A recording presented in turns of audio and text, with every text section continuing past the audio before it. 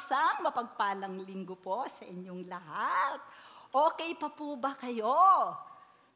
Nananalig ako na lahat tayo ay okay sapagkat meron tayong Diyos na nagbibigay sa atin ng sapat sa ating pangangailangan. Amen? Are you ready for the word? Kung ready na po kayo sa salita ng Diyos, tawagin na po ninyo si tatay, si nanay, si ate, si kuya. Baka mamaya, tumayo-tayo sila dyan at yung iba ay bawal pa po mag-mall ngayon at wag po muna tayong gumala. Amen po ba? So if you are ready for the word, tayo pong lahat ay manalangin.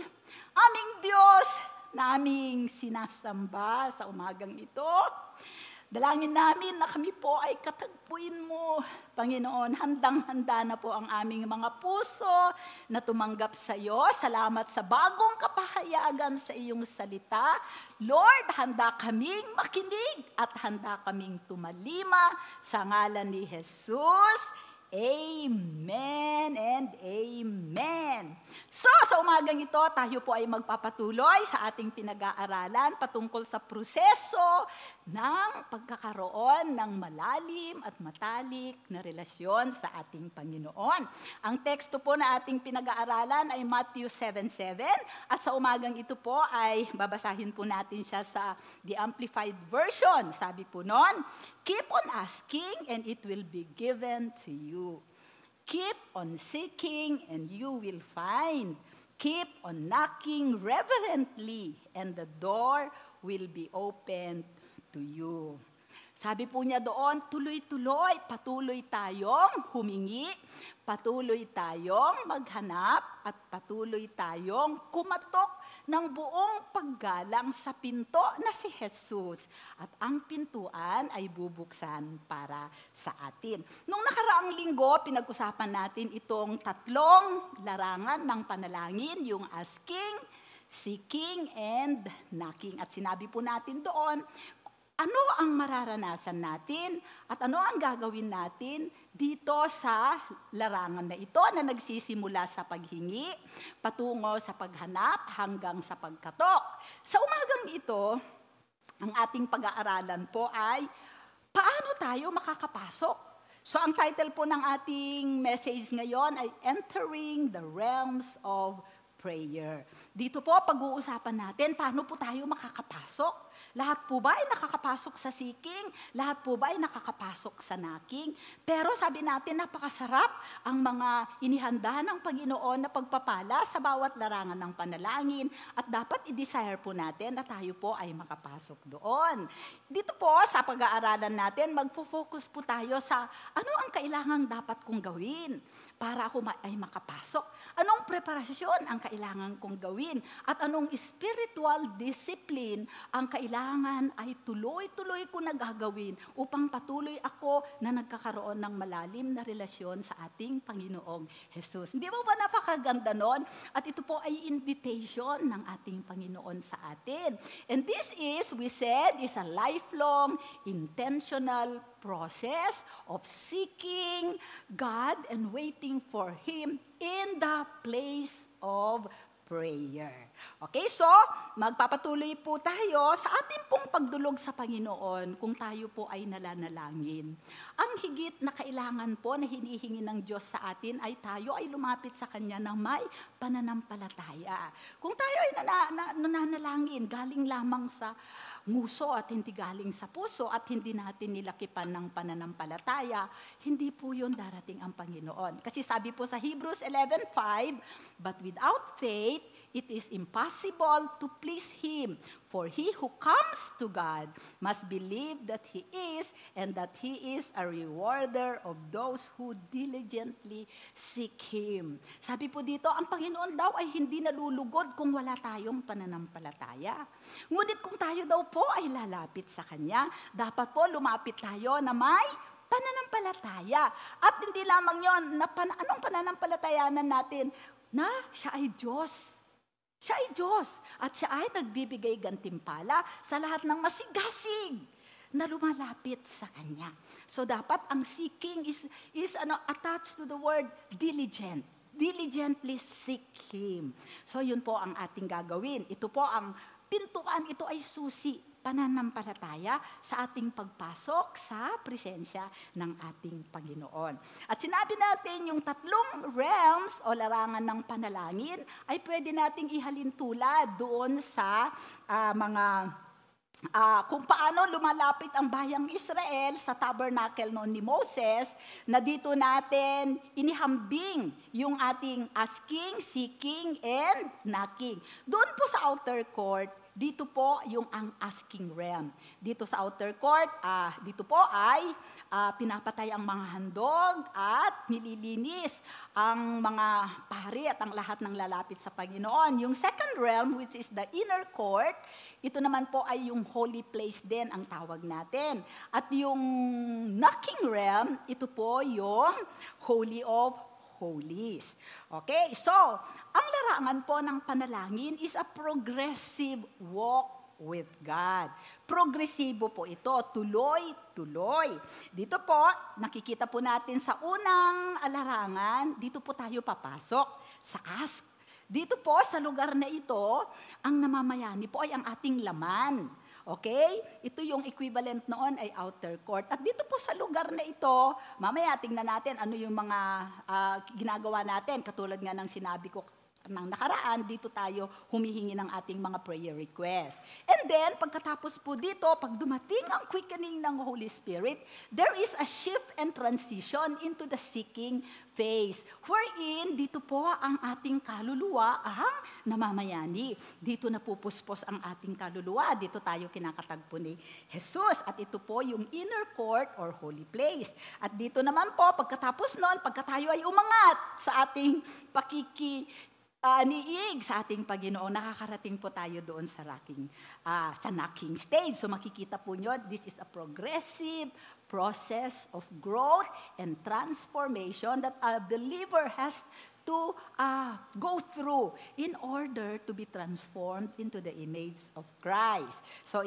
isa-isahin po natin kasi sabi natin, paano ako papasok? Ano ang spiritual discipline? At ano yung wisdom at understanding na kailangan kong maunawaan para mas malaman ko kung ako ay nandun na nga sa realm na yon. Okay? So, pumunta po tayo sa asking realm.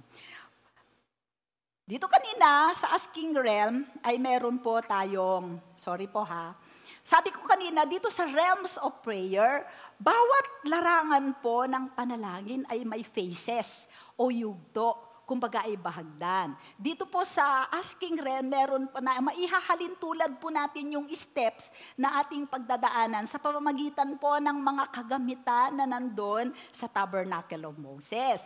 At yung mga kagamitan po na yon, ang first step na pupuntahan po natin ay yung sa brazen altar, and then papunta po sa brazen laver, doon sa asking realm. And then, aangat po tayo doon sa seeking realm. Doon po makikita natin ang lampstand, ang table of showbread, at yung altar of incense. At pagdating po sa knocking realm, makikita po natin doon ang Ark of the Covenant. Ito po ay nagpapahiwatig ng mga yugto o phases na daraanan natin. So magsisimula po tayo, ha? Mabilis po ba ako? Medyo. O sige, dahan-dahan. Dito po sa asking realm or sa outer court. Makikita po natin doon ang brazen altar at ang brazen laver.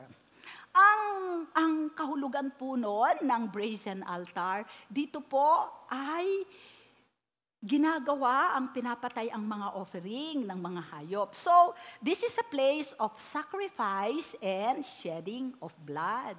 Dito sa lugar na ito. Okay? At dito naman sa brazen laver, ito po yung dito pagkatapos ng mga pare, napatayin yung offering, tapos sinusunog nila yon, tapos ang amoy noon ay umaakyat sa Panginoon bilang mabangong halimuyak. Pagkatapos pong gawin yon ng mga pari, sila po ay naghuhugas sa brazen laver. At dito po, ang significance po nito ay washing, cleansing, and purification. It also means service. Para sa atin na mananampalataya, dito naglilingkod tayo sa Panginoon. Okay, so ano po ang ibig sabihin niyan? Ito pong brazen altar at brazen laver, tansong dambana at tansong hugasan. Ito po ay nagre-represent ng ginawa ng ating Panginoong Jesus sa krus ng Kalbaryo. At lahat ng pagpapala na available po sa atin dahil sa kanyang sacrifice at dahil sa kanyang ibinuhos na dugo sa krus ng Kalbaryo. Kung tayo ay pumapasok po dito sa realm na ito, ang ginagawa po natin ay kinukumpisal natin ang ating mga kasalanan. Naghihingi tayo ng kapatawaran. Bakit? Because we cannot draw near to God with all our filthiness. Kaya dito ay sinusuko natin ang ating flesh sa Panginoon. So inaangkin natin yung dugong na buhos para tayo malinisan ang ating kasalanan at para tayo ay madamitan ng katwiran ng Diyos. Guess what? Kung hindi tayo nadadamitan ng katwiran ng Diyos, hindi natin siya makakaharap sa seeking realm. So dito sa lugar na ito, napakahalaga po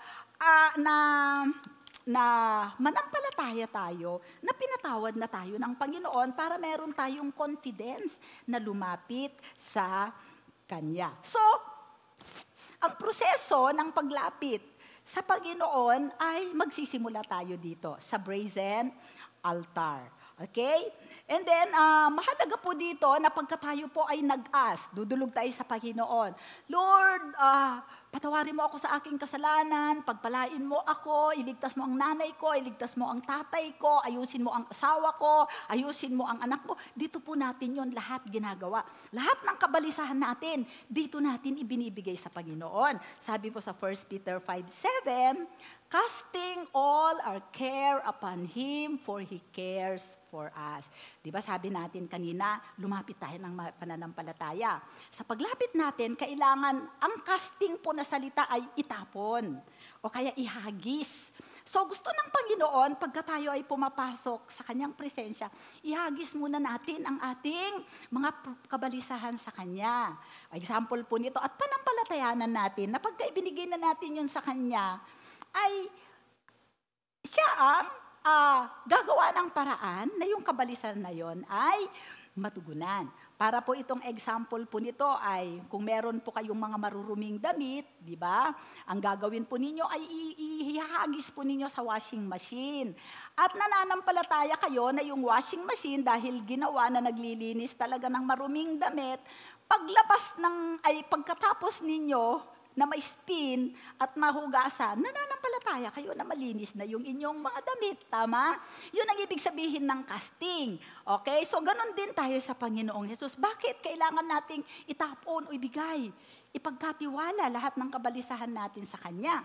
Sabi po sa Philippians 4:6-7, be anxious for nothing, but in everything by prayer and supplication, with thanksgiving, let your requests be made known to God, and the peace of God, which surpasses all understanding, will guard your heart and minds through Jesus Christ. Kaya mahalaga na ibigay natin ang kabalisahan natin sa ating Panginoon para magkaroon daw tayo ng kapayapaan. At pagka ibinibigay natin ang kabalisahan natin sa Kanya, lakipan natin ng pasasalamat na, Lord, alam ko tinugon mo na ang aking panalangin.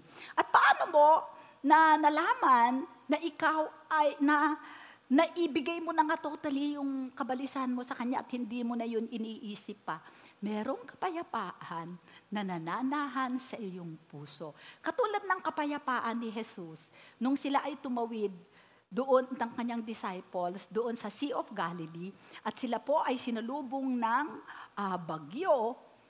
At doon sa bagyo, kahit na matindi ang bagyo, malalaki ang mga alon, malakas ang hangin, ang ating Panginoong Jesus ay parang baby na natutulog doon sa likod. Nakaunan pa. Amen? Ganong kapayapaan ang gusto ng ating Panginoon. Pagka tayo ay ibinibigay natin sa Kanya ang ating mga kabalisahan. Bakit kailangan nating ibigay sa Kanya? Dahil hindi tayo magiging epektibo sa larangan na ito ng asking kung hindi natin yon ibibigay. Because we cannot worship and worry at the same time. If we cannot worship at nagwo-worry lang tayo, we cannot transition into the next level of prayer. Amen? So, pero alam niyo po, sa aking karanasan, hindi madaling gawin ito. Alam niyo kung bakit? The flesh wrestles. We have to wrestle to a place of peace. Amen? Kaya karamihan ng Kristiyano, stuck up sila dito. Pagka nakaramdam sila ng konting kapayapaan, sasabihin nila, Amen, Lord, bye-bye. Hindi na nila hinihintay ang Panginoon, pero wag po kayong aalis. Pagka naramdaman ninyo ang kapayapaan, then you begin to worship God. And that worship will open a portal in the Spirit, and you can transition and shift into the next level. In this phase, we have to crucify the flesh. I-crucify mo yan. Halimbawa, maraming pakan ang gagawin ng laman natin, nagugutom ako. Sabihin mo sa tiyan mo, hindi ka nagugutom. Mamaya ka magutom. Hindi ikaw ang masusunod. Ako ang masusunod. Nauuhaw ako. Hindi ka mamamatay kahit 40 days ka na hindi uminom. Sabihin mo sa iyong laman. Amen? So there is a spiritual warfare that will happen because your mind will be running wild. And the devil will be putting in thoughts into your mind. Oo, hindi ka sasagutin ng Panginoon kasi kanina lang nagkasala ka. No. You are a new creation. The old is past and behold, the new has come. Amen? So we have to be effective in casting all our cares to the Lord in this asking realm before we can go into the seeking realm. Tingnan naman natin sa seeking. So na-purify ka na? Ano ang sacrifice na binigay mo sa Panginoon? Sinacrifice mo yung oras mo. Amen? And then, nagpahugas ka ng kanyang dugo and also yung washing also of the word, that is the water in the brazen laver. So now you are ready to go into the seeking realm. Amen? So may ginawa ka doon sa first realm. So now you are qualified to enter the seeking realm. Yan. Doon sa seeking realm naman po ay merong tatlong kagamitan na makikita natin. So uunahin po natin yung the golden. Wala na po ditong tanso ha, puro na po gold ang nandito. Okay, meron yung to your left is the golden lampstand, to your right is the golden table of showbread, and in front of you, papunta sa hindi pa papasok, ay yung altar of incense. So ano po ang sinisimbolize ng mga kagamitang ito? Ang golden lampstand or the candlestick, this represents the Holy Spirit. So in the seeking realm, the Holy Spirit is there. Amen? Although hindi ibig sabihin na wala siya doon, that tangible presence of the Holy Spirit is there. And then, sa table of showbread, it represents the Word of God, and the altar of incense, it represents worship, intercession, and prophecy. Okay, so pagka nakapasok ako dito, amen, kailangan ko ang banal na Espiritu. Bakit? The Holy Spirit plays a significant role in your prayer. Amen, hindi ka effectively makakapanalangin kung walang banal na Espiritu. Sabi po sa Romans 8:26, likewise, the Spirit also helps in our weaknesses. For we do not know what we should pray for as we ought, but the Spirit Himself makes intercession for us with groanings which cannot be uttered. Hindi po ba tayo, pagka hindi tayo umasa sa banal na Espiritu, natutulungan niya tayong manalangin? Number one, hindi nga natin alam ang ipapanalangin natin, di ba? Alam natin yan, na mga nag-i-intercede. Sometimes, sinintay natin ang Holy Spirit. Once the Holy Spirit quickens our spirit and reminds us of people and situations that we have to pray for, guess what? Mas nagiging effective ang prayer natin because in reality, it's the Holy Spirit praying through us. Nagiging mouthpiece na lang tayo ng Holy Spirit. And that is what the lampstand represents. And then, another thing is, the Holy Spirit plays a major role in revealing Jesus to us. We cannot see the face of Jesus until the Holy Spirit illuminates it to us. Iilawan niya. We cannot also, Jesus cannot also be revealed to us without the Holy Spirit. We cannot have insights about our Savior without the help of the Holy Spirit. So, if we want to see the face of Jesus, we need the Holy Spirit to reveal it to us. And guess what? If you are really diligent in seeking God, you will see His face. And when you see His face, what will you see? You will see His mouth. You cannot see His face without seeing His mouth. So that means that when the Holy Spirit, when Jesus speaks, you will hear. And when Jesus whispers, you will discern. And your heart will be moved. Amen! Napaka-exciting ng role ng Holy Spirit doon sa holy place. So, ayan po. So, kailangan natin, kaya nandun ang candlestick. And then, sa isang banda, kailangan naman po natin ang Word of God. Sabi natin kanina, there is the table of showbread. Okay? Alam po ninyo, there can be no effective prayer life without an effective word life. Only those who are effective in their word life can be effective in their prayer life. Why? Because if you bring to God your petition based on His word, the Lord cannot deny His word, so He will answer your prayer. Amen? So napakahalaga ang word life, even dun sa ating prayer life. Okay? Pangalawa, kung you cannot know God and you cannot build a deep relationship with Him if you are not spending time with His Word. How can you know Him without knowing His Word? Jesus is the Word. Amen? So kung gusto mong maging intimate sa Panginoon, aralin mo ang Bible. Hindi yung pinapasapasadahan mo lang siya. Amen po? And then, bakit? Because the Word of God is alive. Buhay. Sabi po niya doon sa Hebrews 4:12, for the word of God is living and powerful, and sharper than any two-edged sword, piercing even to the division of soul and spirit, and of joints and marrow, and is a discerner of the thoughts and intents of the heart. Ang salita ng Diyos ay buhay. Ito ay makapangyarihan. Ito ay tumatagos sa kasukasuan, sa kaibuturan ng ating buto, at siya ay hinahati niya ang division ng kaluluwa at espiritu. Bakit? Mas matalas pa siya sa tabak na magkabilaan ang talim. At isa pa sa salita ng Diyos, ito ay nalalaman niya ang pinakamalalim na iyong iniisip at ang hinahangad ng iyong puso. Minsan, ito yung hindi mo alam na ito yung pinapalutang ng banal na espiritu, at pagkalumutang sa'yo, inire-release mo yan sa panalangin at nagkakaroon yan ng breakthrough. Amen? So you have to put the Word of God in you so that it will come out from you. Amen? Napakahalaga po. And then, so, the Word of God is a food to our soul and spirit. Yan ang kasalita po ng Diyos ay pagkain sa ating espiritu. Pastor, ang hirap-hirap naman pong unawain ang Bible, kaya nakakatamad, hindi ko po naiintindihan. Hindi mo naiintindihan, pero naiintindihan ng espiritu mo, whether you know it or not, your spirit is being fed when you read the Word of God.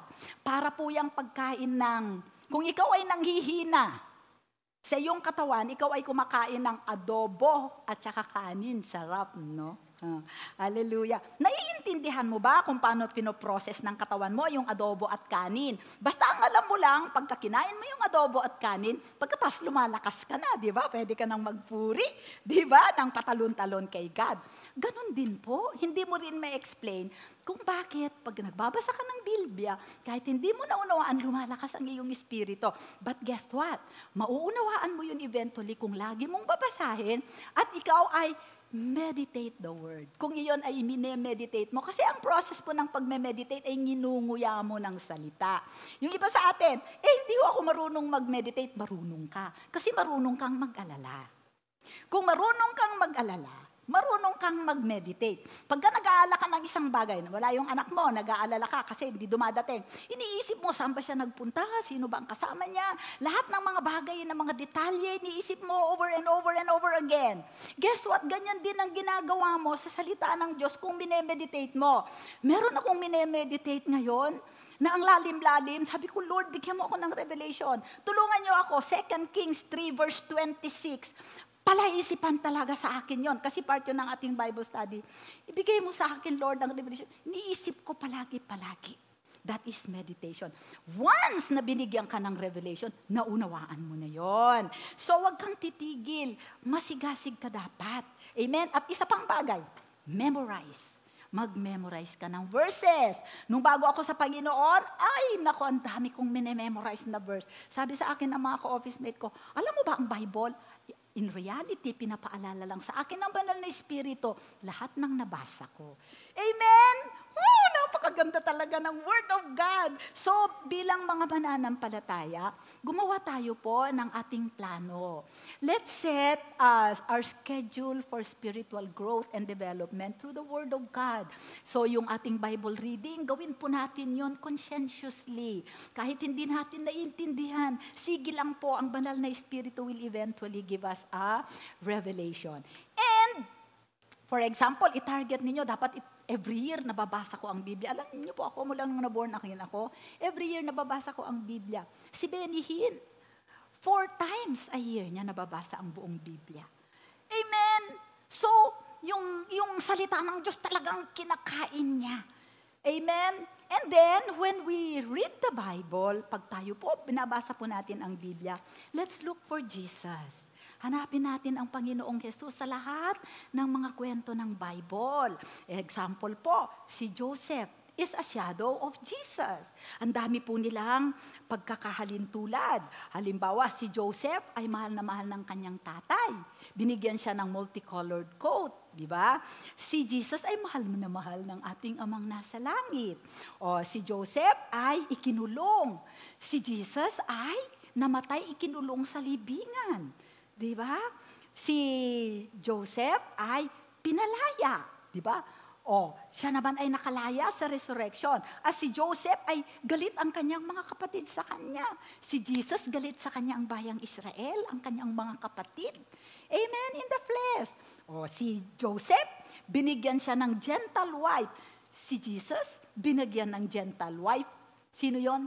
Tayo. Hallelujah! Hanapin natin si Jesus kay Jonah, kay Solomon. Alam niyo po, napakaganda ng salita ng Diyos.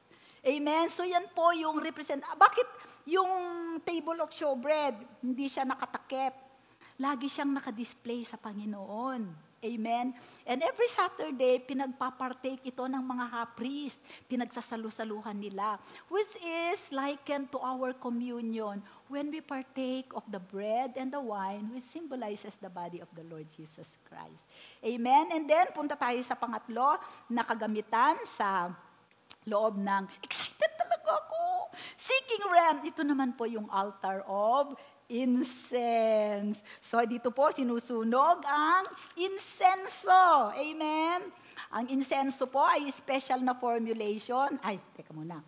Formulation po na ginawa ng mga pare upang po ay magbigay ng magandang halimuyak sa ating Panginoon. So sabi natin kanina, itong altar of incense represents our worship. Tuwing tayo po ay nag-worship sa Panginoon, tayo ay nagdadala ng halimuyak sa trono ng ating Diyos. Lagi tayong magpupuri at sasamba sa Kanya.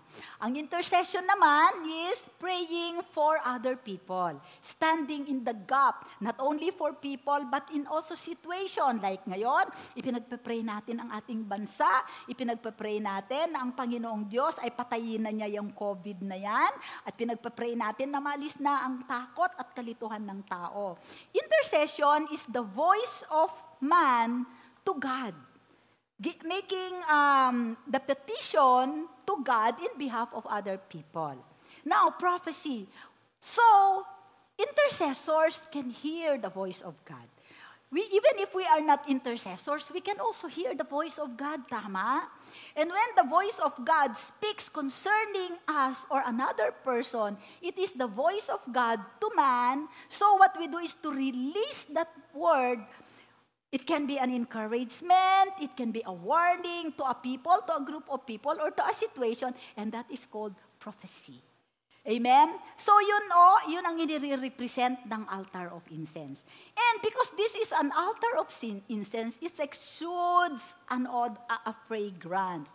Kung ikaw ay laging nagwo-worship, lagi kang nag-i-intercede for other people, lagi kang nakakarinig sa Diyos, and anong nangyayari? There is something in you that is from God. Kasi po yung usok nito, covered po yan yung usok nito, nauusukan ka. Pag nagluto ka ng tuyo sa bahay mo, ikaw ay amoy tuyo kahit paglabas mo sa bahay. Amen! Dito, pagka ikaw ay nagpuri sa Panginoon, you emit a light and a fragrance. Amen? At dito po sa seeking realm na to, there is an interplay between the three. The Holy Spirit energizes your worship. It makes your worship easy and enjoyable. There is an ease. There is a flow. And when you pray and when you intercede for other people, you don't just speak your word. The word that you have read and that you have meditated, and the Holy Spirit will remind you. Sasabihin ng Holy Spirit, speak that word to Him, to encourage Him. So, nakikita ninyo, grabing blessing nang makapasok ka dito. You will see the face of Jesus. You will hear His voice. Amen? And you will understand His word. You will eat His words. And now there is something in you that is of God. And when you release it in worship and adoration, it will cover you. Babalutin ka niya ng kanyang amoy.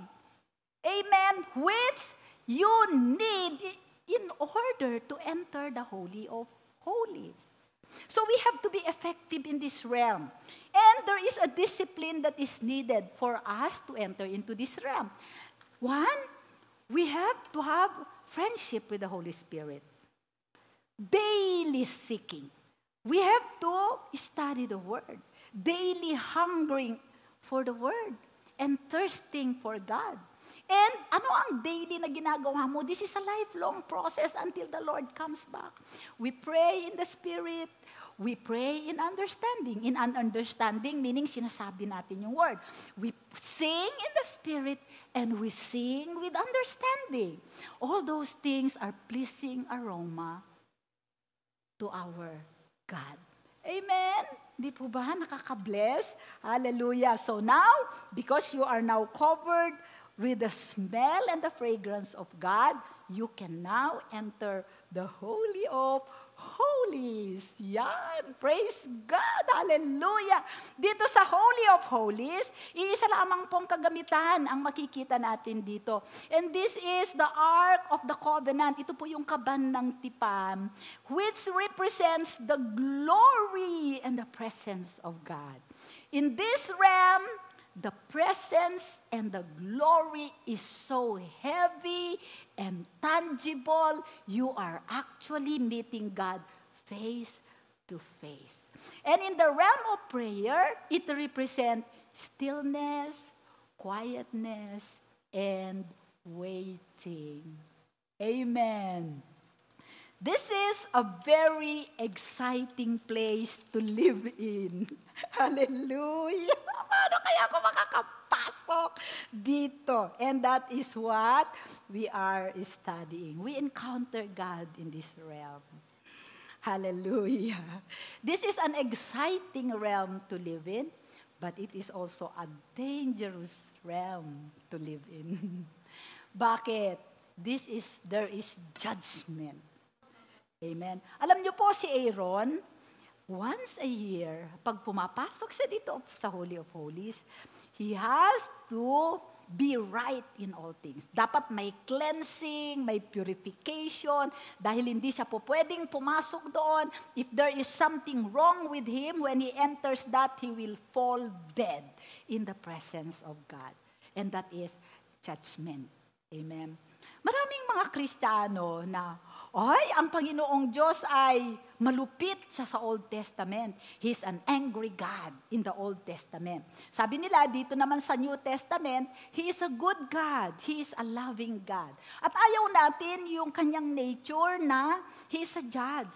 Pero alam niyo po, ang Diyos ay hindi nagbabago. He is still a God of love and a God who judges. He judges sin. Hinuhukom, ano ang judges?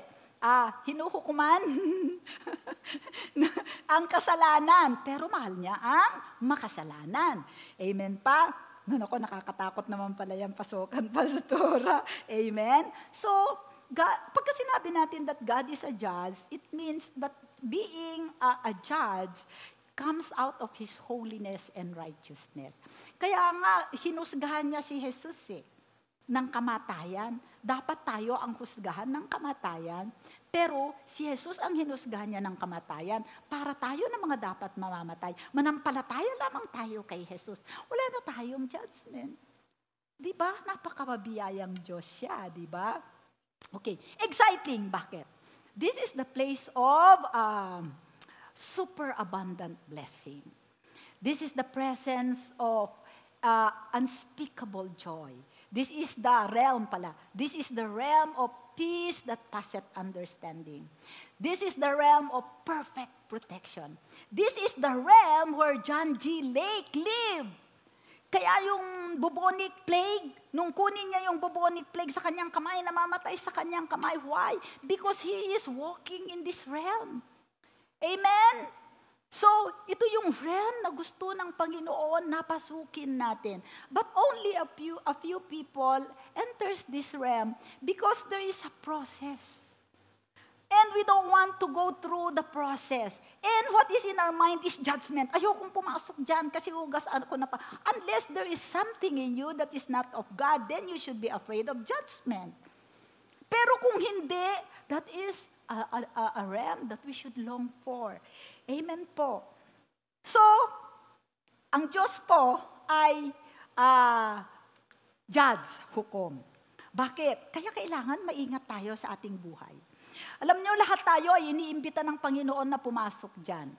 Sabi niya sa Mark 15:38, then the veil of the temple was torn in two from top to bottom. Ibig sabihin noon, yung kurtina na yon na 6 inches ng kapal, ay Panginoon mismo ang pumunit mula sa taas hanggang sa ibaba. Ibig sabihin, lahat na ng gustong lumapit sa Panginoon ay pwede nang makapasok sa papaanong paraan. Magpabalot ka ng dugo ni Jesus. That's why the asking realm for the sacrifice is, you need the blood of Jesus to cover you. Otherwise, you will die in that realm. Amen? So, kailangan mo yung dugo. Okay, so makakapasok na tayo. But, you have to smell right. Kaya nga yung altar of incense, kung ito yung kortina, nandito siya kaagad just opposite the Ark of the Covenant.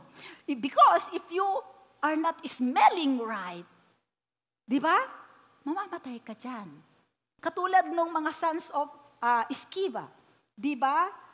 Kaya sabi ng mga naglilihan sila, nagka-cast out sila ng diablo. Sabi ng diablo sa kanila, Jesus we know, Paul we know, but you we don't know why. They don't have the smell of God in them. So, sabi po sa Hebrews, kaya mahalaga na dumaan tayo sa process. Sabi po sa Hebrews 10:30-31, and again, the Lord will judge His people. It is a fearful thing to fall into the hands of the living God. Nakakatakot daw na tayo ay mahulog sa kamay ng Diyos na buhay na hukom. So we have to make our life right. Amen? So, ang kailangan natin, alam niyo po, ang Panginoon, there is a side of Him that is intense. Mabigat, matindi. Matindi siyang umibig, pero matindi din siyang maghusga. Amen po? Kaya nga dito sa place of judgment na to, alam natin, nang nakaranas nito ay si Moses. Amen? Nung siya ay hinusgahan ng Panginoon dahil sa kasalanan na ginawa niya. Kasi dito sa lugar na ito, kailangan tayo po ay maayos. Ito yung lugar na kailangan natin, okay, sabi natin it is a fearful thing to fall into the hands of the living God. Katulad ni Moses at saka ni Ananias and si Sapphira, di ba? Example po natin sila. Sige. Si Moses po ay nakaranas ng sobrang kaluwalhatian ng Panginoon. Amen? Nandun siya sa, i-explain ko yan mamaya. And then, sa isang maliit na pagkakamali, anong maliit na pagkakamali? Yung sinabi ng Panginoon na, nung nagrereklamo ang bayang Israel na wala silang tubig, sabi ng Panginoon sa kanya, puntahan mo yung bato at kausapin mo. Dahil sa galit ni Moses sa mga Israelita, pinuntahan niya yung bato at kanyang pinalo. Yun ang kasalanan niya. Ano ang nangyari? Na-disqualify siya. Amen? Na-disqualify siya. Okay? Bakit? Si Ananias at si Sapphira. Diba? Ano ang ginawa nila? Nangako sila ng ibibigay na offering sa church pagka naipagbili nila ang property nila. Nung naipagbili nila yung property na yon, hindi nila dinala lahat at nagsinungaling sila kay Pedro. Nagsinungaling sila sa banal na espiritu. At ano ang nangyari sa kanya? Right there, on the spot, in front of the congregation, they fell dead. Ganyan katindi. There is a side of God that is intense, mga kapatid. Bakit? Bakit marami ngayong mga tao, mga lingkod ng Diyos na nagsisinungaling, and yet hindi sila namamatay on the spot? Baka walang maiwan. Hallelujah! Bakit kaya? Amen? Okay. Sabi niya, the deeper we go with God, the more of His glory we carry. The more severe the judgment we get when we disobey. Mas malalim ang ating relasyon sa Panginoon, mas mabigat na kaluwalhatian ang ipagkakatiwala niya sa atin. At pagka mas mabigat na kaluwalhatian niya ang inalaw niya na dalhin mo, mas mabigat ang kaparusahan mo pagka ikaw ay pumalya o sumablay. Amen? Hindi ko kayo dinidiscourage. Lahat tayo pumunta sa holy place. Sabi niya, walking in that realm makes a demand in our lifestyle. We have to be faithful. We have to be in a place of waiting. God often withholds His presence. He is not hiding Himself from us, but for us. Amen? Bakit sina Ananias at saka si Sapphira? Amen? Bakit ako bumalik? Bakit si Ananias at saka si Sapphira, nung nandun sila sa Old Testament, nagsinungaling sila, namatay kaagad sila. Bakit ngayon? Ang daming nagsisinungaling. Mga lingkod pa ng Diyos, tumatayo pa sa pulpit, hindi naman sila namamatay. Alam po niyo kung ano ang explanation? We are not walking in the same level of glory that they walked in.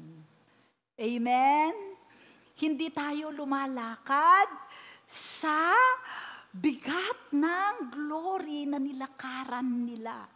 Na-experience mo ba yung na-experience ni Moses? Kaya ganon katindi ang judgment. So kung mas malaki, to whom much is given, much is required. Kung pinagkatiwalaan ka ng Panginoon, for example, yung sina Sadu, sina Benny Hinn, sila Neville Johnson, yung mga pinagkatiwalaan ng sobrang glory ng Lord, maliit na kasalanan, severe ang judgment. Why? The more light that you have, kahit yung pinakamaliit na kasalanan, makikita. Amen? But this should not discourage us from desiring to enter the knocking realm. Because this is where God wants us to meet. This is yung process na pinag-uusapan natin. This is the way to the heart of God. And God is to grace. Ang problema po natin ngayon, itong realm na ito, kailangan natin ng quietness and stillness. Sabi nga, sabi niya dun sa, sa Psalm, ano ba to?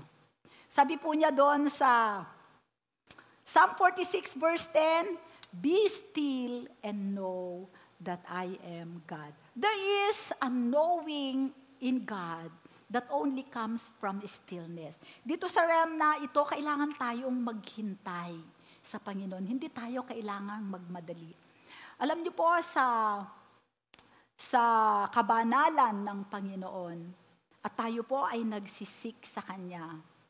We insult His glory if we enter and we leave promptly. Hindi tayo pwedeng pumasok ng bigla-bigla, tapos aalis ng bigla-bigla. Iniinsulto mo ang kaluwalhatian ng Diyos na naglikha ng langit at lupa. Amen? So napakahalaga po itong realm na ito. Kailangan nating maghintay sa Panginoon. At ito po ang requirement para tayo ay makapasok sa lugar na ito.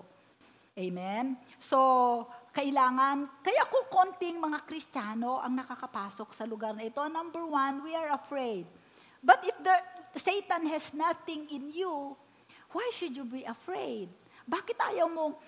Ako gusto kong maranasan yung fullness ng Panginoon na ipinangako niya sa akin. Kaya lang, we have to pay the price. Amen? And the price is waiting. Amen? At sa ating pag-wait sa Panginoon, importante po na hindi tayo mag-shortcut. Kasi may proseso po yan. Amen? So, alam ng Panginoon kung ano yung kaya nga yung process, magsisimula ka sa asking. Amen? Ibigay mo lahat ng kasalanan mo, lahat ng petition mo para mapayapa ka. Doon sa seeking, huhubugin ka ni Lord. Pupunuin niya yung kalo. He will renew your mind. Amen? He will make you more sensitive to the Holy Spirit. Kailangan natin yung seeking realm. Amen? Bago tayo makarating doon. Kasi sa Panginoon walang shortcut. Example po nito. Si Jesus, nung dumating siya dito sa lupa, ano ba ang purpose ni God sa Panginoong Jesus? Bakit niya pinadala ang Panginoong Jesus dito? Para ma-reclaim niya yung kingdoms of the world. Kasi pag-aari ng Panginoon ang kingdoms of the world. Hindi ito ibinigay kay Satanas, ibinigay sa atin, pinamigay ni Adan. Kaya nung dumating siya dito, tinempt siya ni Satanas sa wilderness. Diba? Sabi ni Satanas sa kanya, dinala siya sa taluktok ng bundok. Sabi niya, nakikita mo ba ito? Lahat ng kaharian na ito, ibinigay ito sa akin. Sino ang nagbigay sa kanya? Si Adan. Ngayon, ibibigay ko ito sa iyo. Sambahin mo lamang ako. Amen? Hindi ba yun din ang gusto ng Panginoon kay Jesus? Satan and God offer the same thing to Jesus. The kingdoms of the world. The kingdoms of the world, kaya nga tayo, nag-a-advance tayo sa kingdom ng Panginoon dahil gusto nating masakop through us because we are the body of Christ, right? The kingdom of the world is God's intended purpose for Jesus. Amen? Pero iniaalok ni Satanas sa kanya. Pero anong sabi ng Panginoon sa kanya? No! Amen? Hindi. Tapos, tinapunan siya ng scriptures, di ba? Bakit? Kasi, pagka sumagot si Jesus ng no, without the process, hindi tayo masasave. So, Satan is offering the same intended end for Jesus minus the process. Walang shortcut sa Panginoon. Tayo din, kung gusto rin natin na maganap ng Panginoon ang kalooban niya at intended purpose niya sa ating buhay, we have to go through the process. Walang instant dahil paghubog. It is a process, it is a lifelong process that we have to diligently seek. Ngayon, gusto nating makarating doon, Lord, anong disiplina ang kailangan? Pinag-usapan na natin anong dapat nating gawin, ano ang disiplina natin na dapat nating isabuhay sa pagbabasa ng salita ng Diyos, pananalangin. Amen? Tingnan po natin ang karanasan ni Moses kasi siya po yung talagang nakapunta doon sa taluktok ng bundok at naranasan niya ang Panginoon ng 40 days and 40 nights. Tingnan natin ang kanyang pinagdaanan. Amen? Gusto ba ninyo? So, basahin po natin ang Exodus 24, verse 16. Sabi niya, "Now the glory of the Lord rested on Mount Sinai, and the cloud covered it 6 days. And on the 7th day, he called to Moses out of the midst of the cloud." Amen? So, nababalot ng kalwalhatian ng Diyos ang buong bundok. At naghihintay doon si Moses ng ilan? 6 days. Tayo ba nakakapaghintay sa Panginoon ng 10 minutes? 30 minutes? Pagka 1 hour, wala na. Amen? Okay.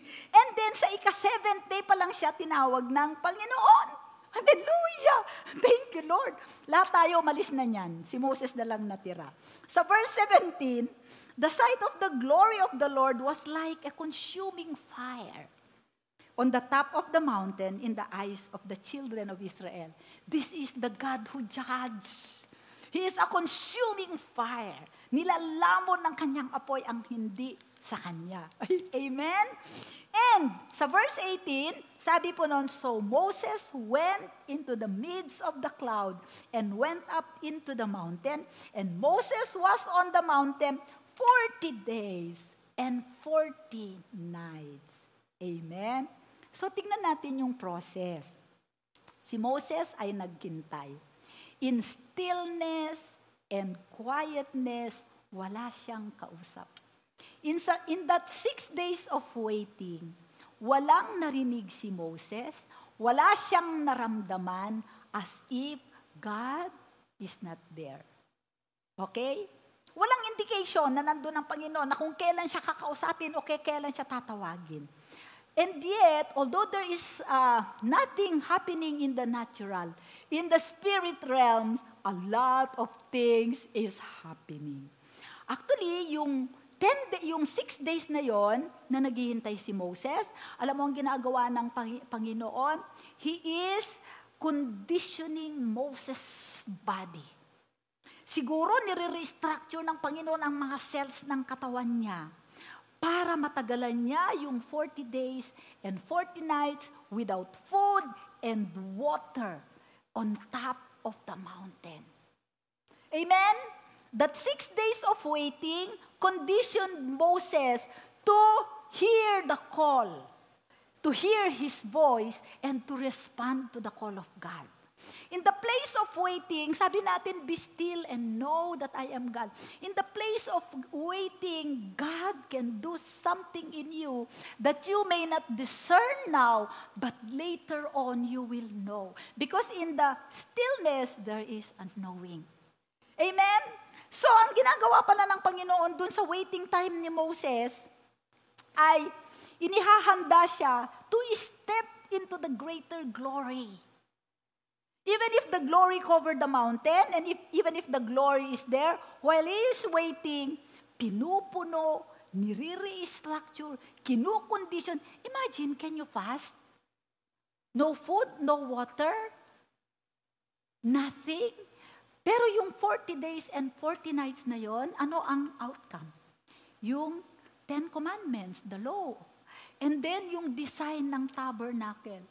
For the smallest detail, ilang poste, 48, ano ang kulay, ilang takip ng kurtina, saan mo ilalagay yung brazen, bakit ito ginto, ibinigay lahat, inunload lahat ni God kay Moses. And paano yun natandaan ni Moses? Kinondisyon ni Lord ang kanyang mind, ang kanyang spirit, ang kanyang katawan. Spirit, soul, and body was conditioned by God. That's why even us, if you want to meet the Lord, we need to fast and pray. Amen? So that is the significance of waiting. There was an incredible face-to-face encounter with God na nung bumaba si Moses, kailangan siyang magtalukbong dahil hindi makatingin sa kanya ang mga Israelita, nasisilaw sila. Kailangan niyang magtalukbong.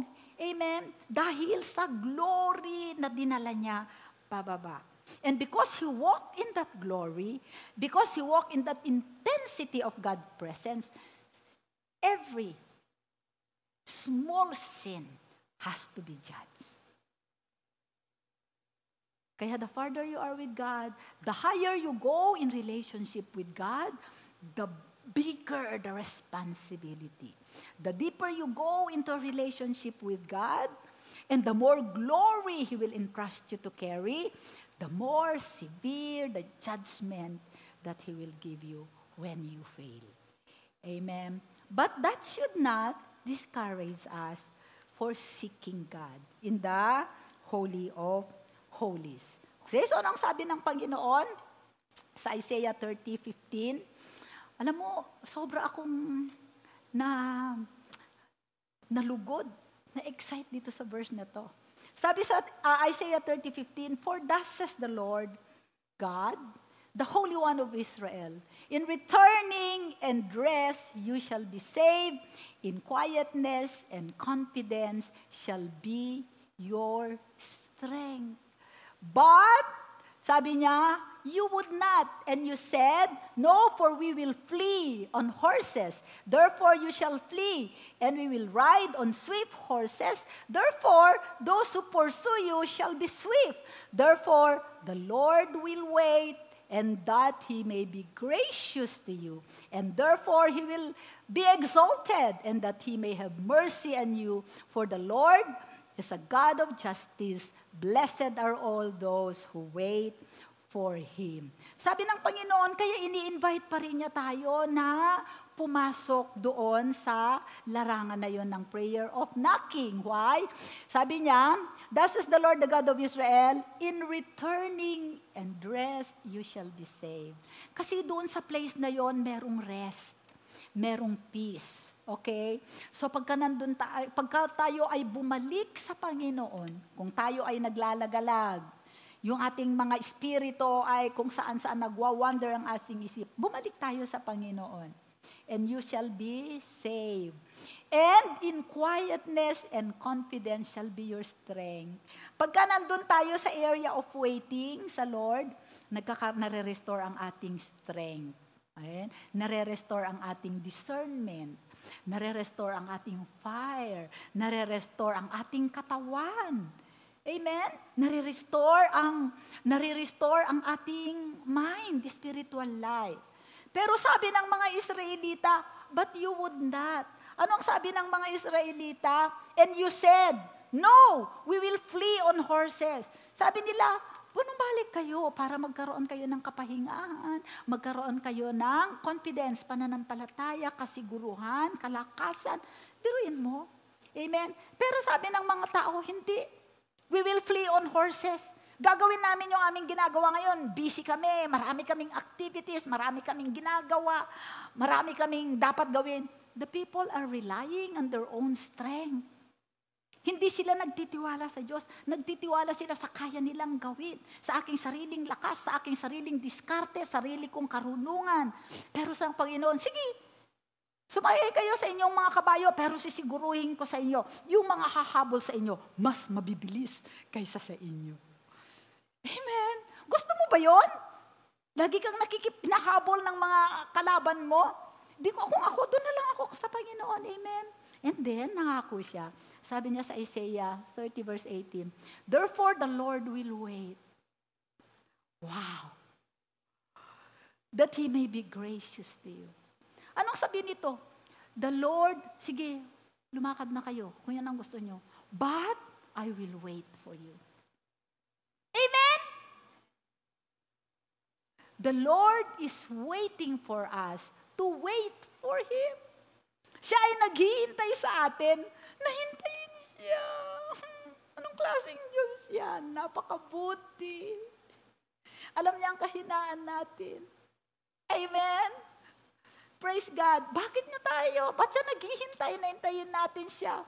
Because He longs to be gracious to us. Amen? And therefore, He will be exalted that He may have mercy on you. Ibig sabihin, sige, gusto mong pumunta sa gusto mo. Sabi niya, eto ako, mataas ako. Pero tinitignan kita. Hinihintay kita na bumagsak. Pero dahil meron akong habag sa'yo, pagbalik mo. Ah! Hallelujah! Hallelujah! I will have mercy on you. Amen? For the Lord is a God of justice. Ano ibig sabihin ng God is a God of justice? He is a righteous God. Just the nature of His nature of being a judge flows of His holiness. He wants to share that holiness with you. That's why He is waiting for you to wait for Him. And then He said, blessed are all those who wait for Him. Amen. Pagpapalain ang maghihintay sa Kanya kasi Siya na ang unang naghintay. How awesome you are, oh God. You are worthy of all our worship. Wala siyang katulad na Diyos. Amen. So, brothers and sisters, ano pa ang hinihintay mo? Amen? Alam niyo po yung proseso ng asking, gusto niya bigay natin lahat, balisahan natin. So that we can meet Him in the seeking. We'll see His face. We will know Him. Okay, our ears are open. So, and then when we have that smell of God within us, then we can go into the knocking realm where we, tawag natin doon, kumbaga sa isang bata, magtampisaw tayo at mag-enjoy tayo sa lahat ng inihanda niya sa atin. And yet, we are hard-headed. We don't want to wait. We want to go on our own way. But remember, brothers and sisters, He is waiting for us to wait for Him. Are you willing? Father, we thank you for your word. We believe, Lord, quicken our hearts to respond to you today in love. In Jesus' name.